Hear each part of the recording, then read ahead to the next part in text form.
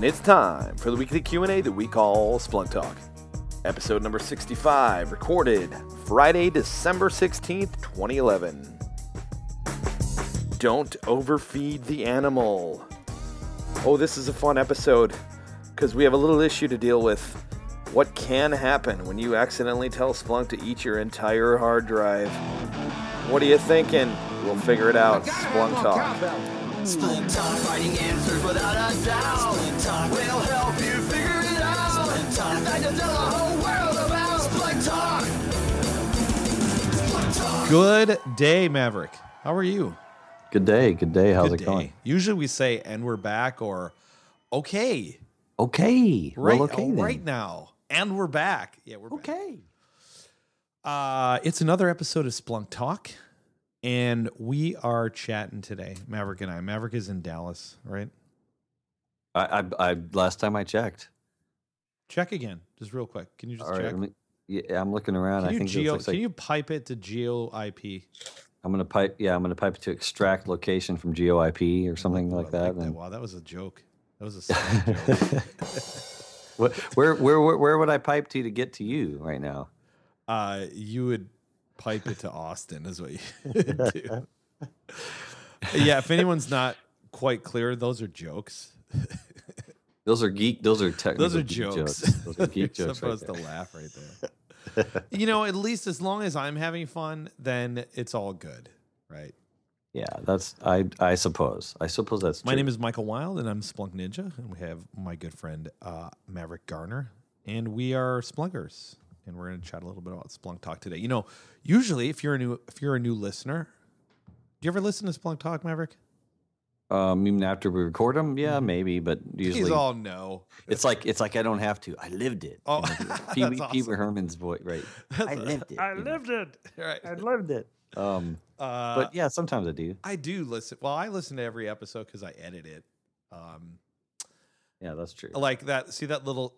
Yeah, I usually try to edit those out, but I'm leaving it in just so that the listener knows that we are humans and not auto-generated robots that never make mistakes. But I listen to the episodes from time to time. Sometimes, you know, I'll go back and listen to a previous episode if it's something that I ended up like forgetting or whatever, because I actually learn a lot from these episodes, even talking to Maverick, or sometimes the questions we answer, you know. Mm-hmm. So go back and check out some of the previous episodes because there's a lot of good content as we were, you know, sort of doing the podcast. But usually we do a Q&A where, you know, listeners send stuff in, or during the week we find things. But I don't think we're going to do Q&A today, but I do have a couple of interesting things to talk about.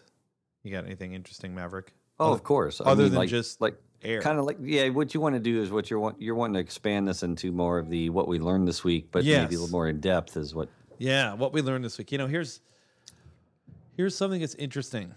So I was working with someone this week, and they sent me a message saying Splunk D. What's Splunk D? That's the daemon that runs, that collects and indexes and allows you to search the data. Boom.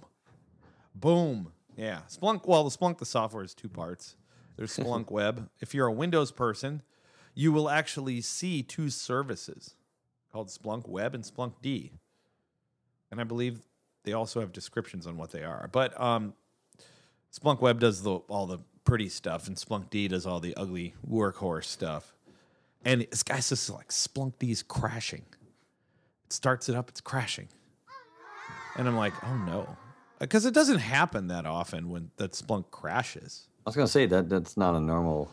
No, I mean, you know, we've been at this for 5-6 years now, building reliable. software, and these things crash, but Yeah, but it's pretty reliable though. I mean, that's one of the attributes I think that people really like about it. Is it's reliable. really reliable. If it's crashing, it's something kind of particular that's usually a user configuration or some other kind of environment thing or something. Or, you know, it actually could be a reasonable thing that we need to fix, or a bug. You know, it's like we get better with your feedback.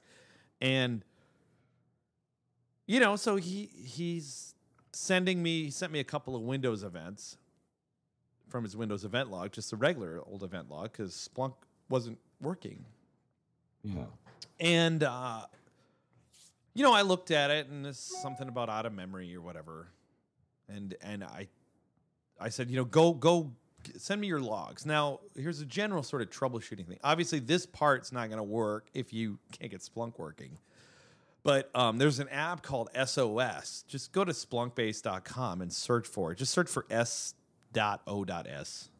It's called Splunk on Splunk. Isn't that what it's called? That's right. Splunk on Splunk. Splunk on Splunk is actually a really cool app because it's an app dedicated to like checking out how well your Splunk is working, or like monitoring and health type stuff. Yeah, I mean, it's not really doing active monitoring, but if you think about this, like if you contact support and they ask you for information about your Splunk server, they're going to ask you to. Usually, they'll ask you to run a command called Splunk space diag. And what does Splunk diag do? You mean, it's a command line. Yeah, it's gonna grab up all of the log files that Splunk's created, been capturing the history of things that are happening, and config files and things under Etsy apps, all that kind of stuff. It puts it all into a big like a zip file, and I think it's in that same directory or the parent directory, and then you can just upload that back to your case, and then they can bring that in, and then they Splunk that into this Splunk on Splunk. Yeah, so I mean, like we've been doing this for a while, and first I'm sure people started opening up just as a natural sysadmin. They started opening up the gzip files, back at Splunk HQ, and then somebody went, "Wait a minute, we can just eat that."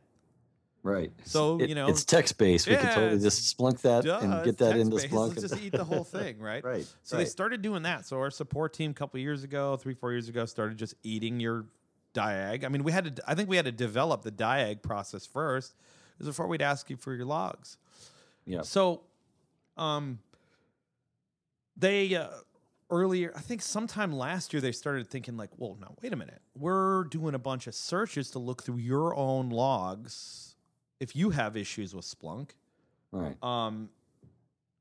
We're doing this all the time. Let's make an app. So they built this really awesome app for themselves, right? To just use Splunk to help diagnose issues that you might have on your Splunk server, make it easier and faster. Because what are we doing? We're looking through log files and configuration files, text stuff, and it's just a lot of data. I mean, it's not massive volumes of data, but it's just little pieces everywhere.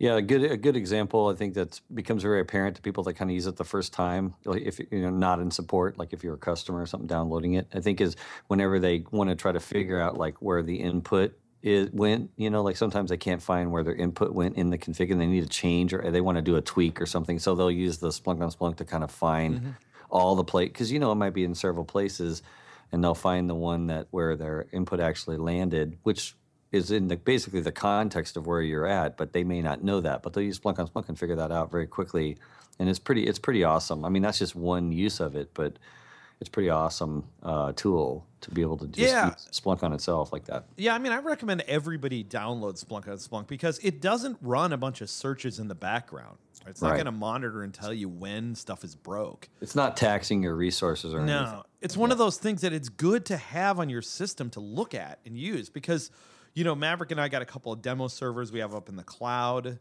And they work. We were having some problems for whatever reason for a while, but obviously we're looking at the logs. But and we got our problems resolved, but I installed Splunk on Splunk, and it eats Splunk's own logs, and there's a section where you can click on popular errors, and I noticed the Unix app is giving a whole bunch of errors just because we had one of the data inputs installed that we didn't need. It was just like it didn't have the corresponding software to run. I think it was interfaces or something like that. And it was just like all these errors were coming in. It helped me go in and disable something because I didn't really need to use that part. And just like generally seeing errors in software, whatever reason they are, a lot of times errors are good as to get rid of them.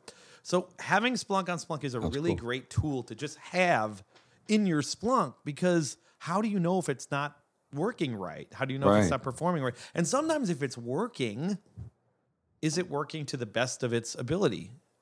Right. It's a good idea. So I recommend people check out Splunk on Splunk, which was completely ineffective in this particular case. Why? Because Splunk on Splunk is an app, and Splunk was crashing.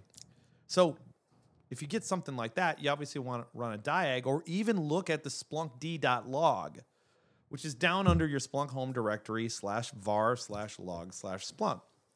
Well, Splunk's got everything that's going on in Splunk pretty much as far as the operations of it, right? The hardcore things it's doing when there's an error or when a job runs or things like that. And so this guy's Splunk was crashing. I'm looking through, I'm cruising through, looking through the logs. I'm just doing old-fashioned debugging, and I see these allocation errors.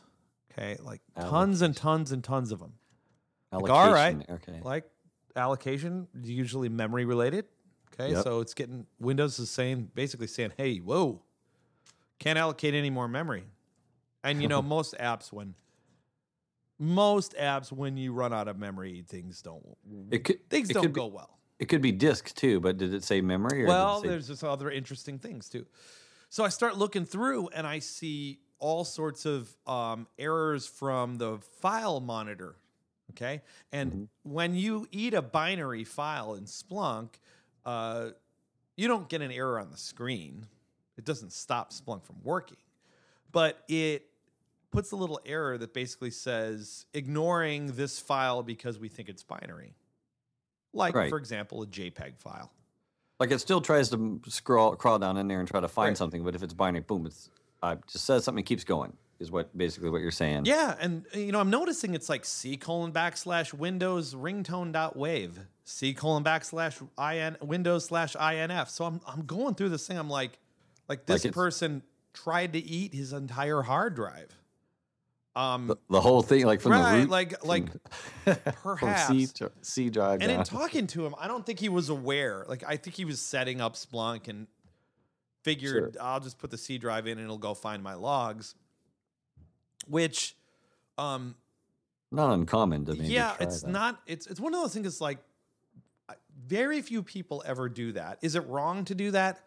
Well, I'll tell you, it's wrong to do that in the current version of Splunk because if you tell it to monitor your whole C drive, it's got to do a lot of things, right? It's got to build a B tree of your entire file system, and then it's got to checksum everything. It's got to do a lot of work that it is unnecessary.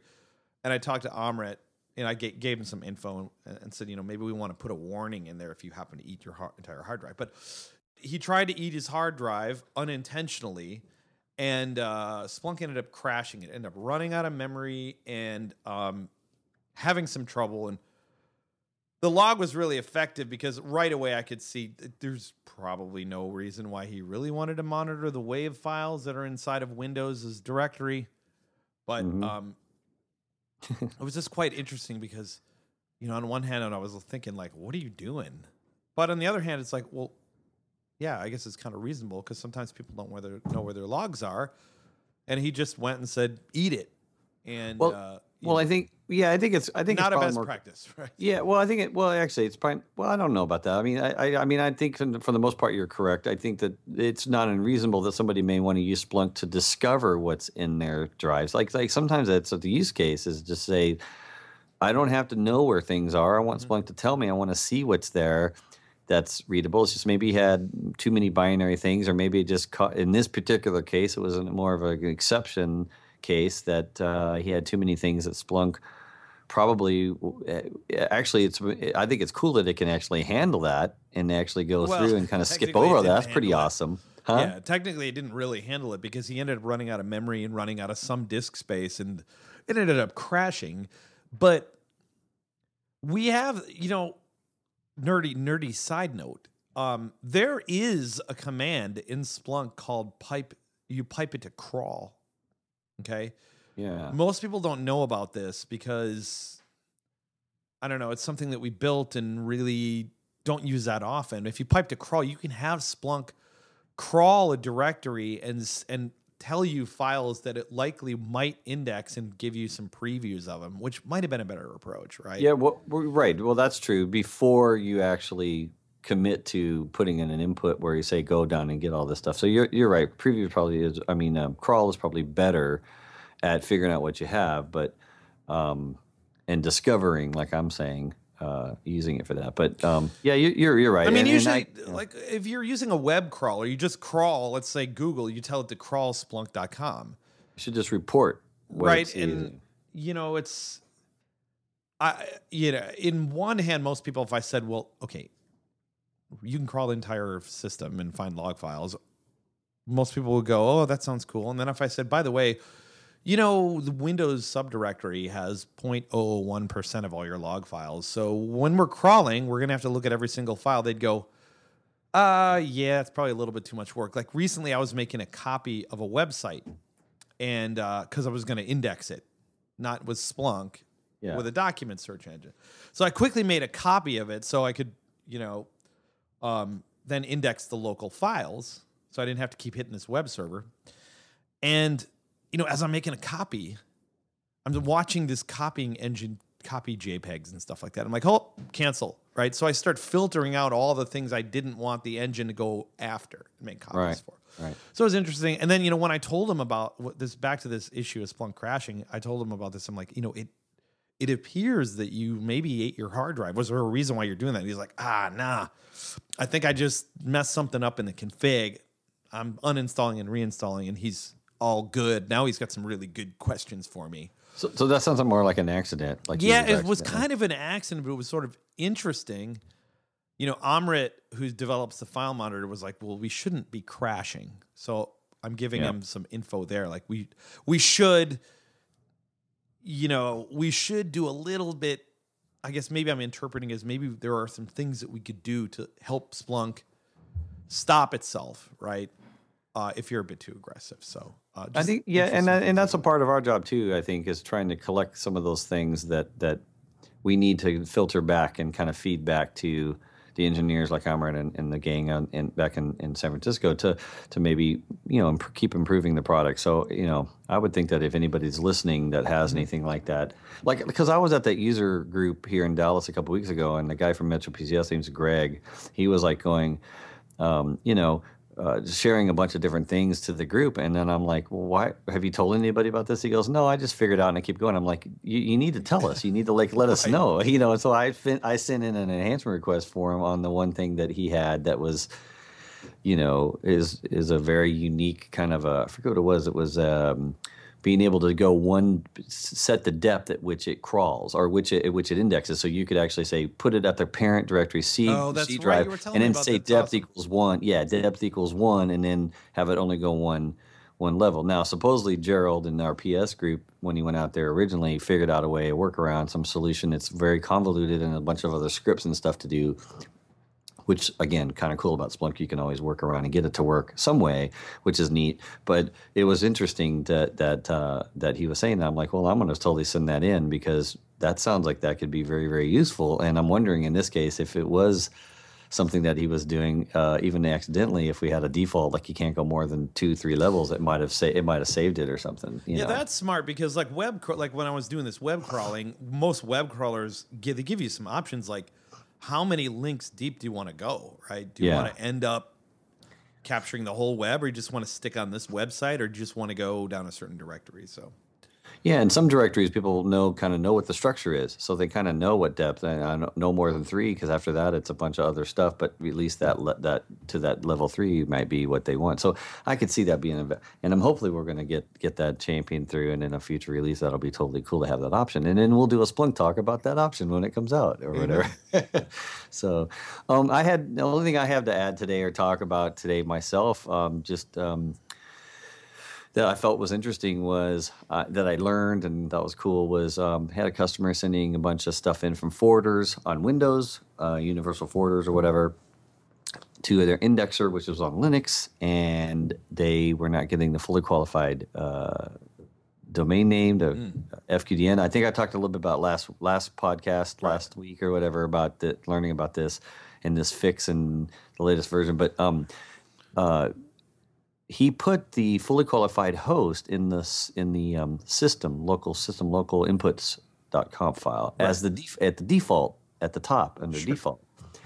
But then when he did the commands at the universal forwarder, he does everything with the command line. So the command line creates this MSI created directory app, I think now is what I wasn't sure. I guess MSI created. Well, MSI. It does. There's a couple of directories that get created, but yeah. Yeah. So the MSI created was the one under Etsy, Splunk Home Etsy /apps directory. MSI created. It had the inputs in there, and that's where all his inputs for his Windows were.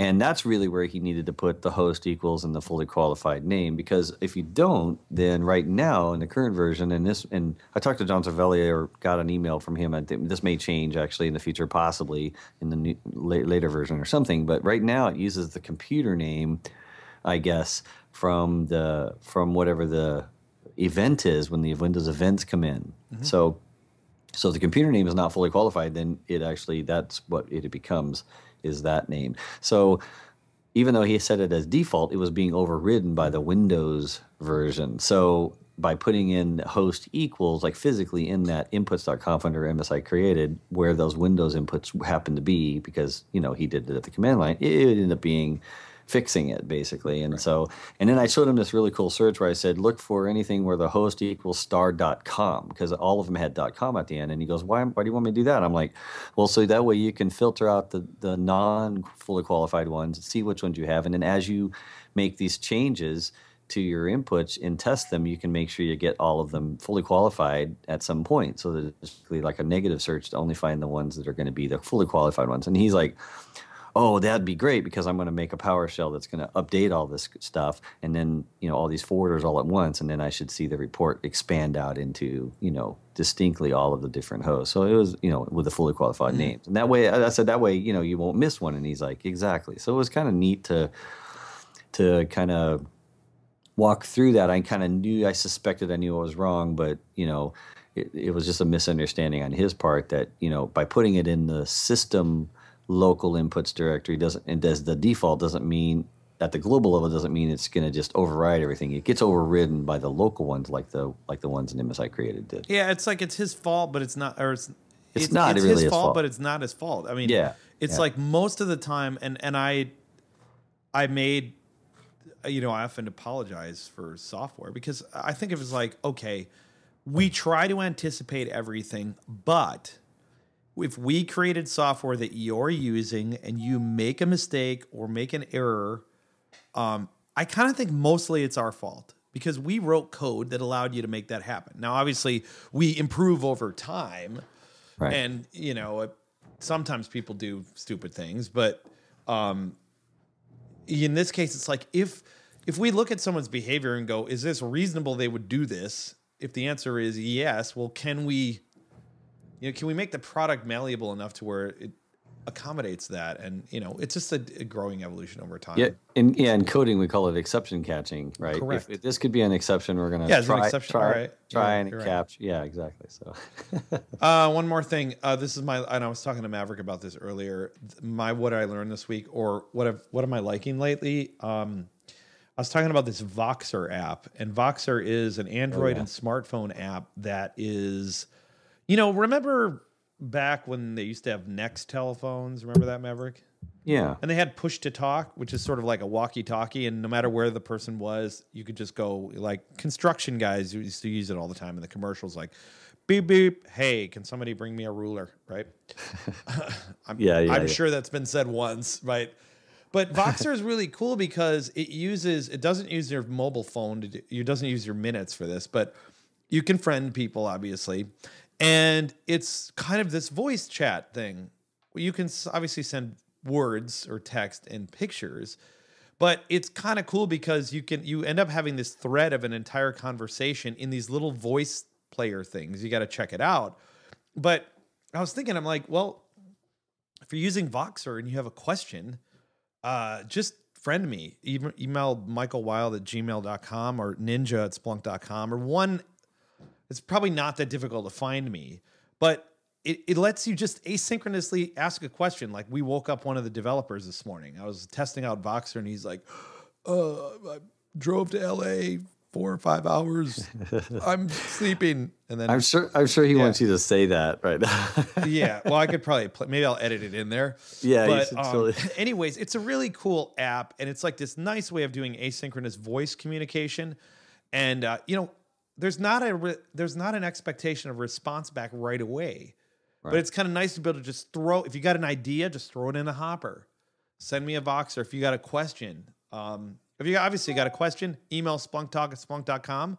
That's right. But if you're just in your car and you're listening to Splunk Talk and you're like, wait a minute, I need a little bit more clarity on that, Wild, Maybe we'll just create a Splunk Talk group on Voxer, and you can just ask a question. That's a good way to do it. So That's cool. VOXER. Apparently, they have no plans to develop a BlackBerry app, so can't help you there. I'll have to get an iPhone. But then. Android or smart or iPhone, it's on. It's cool. Want to say happy holidays to everybody. Merry Christmas, Happy Hanukkah, and whatever other holidays people celebrate from Splunk Talk. Season's greetings. Season's greetings. That's always good too. Seasons. And I've been seasoning meat lately. But right now, the end of we're not at season 2. This is the mid-season break for Splunk Talk. Look for a cliffhanger later. And email splunktalk@splunk.com. Have a great week. And what do we say, Maverick? Happy splunking. One of these times I always wish you would fart. No, not good. Anyways, happy splunking, everybody. Take care. Happy splunking. Thanks for listening.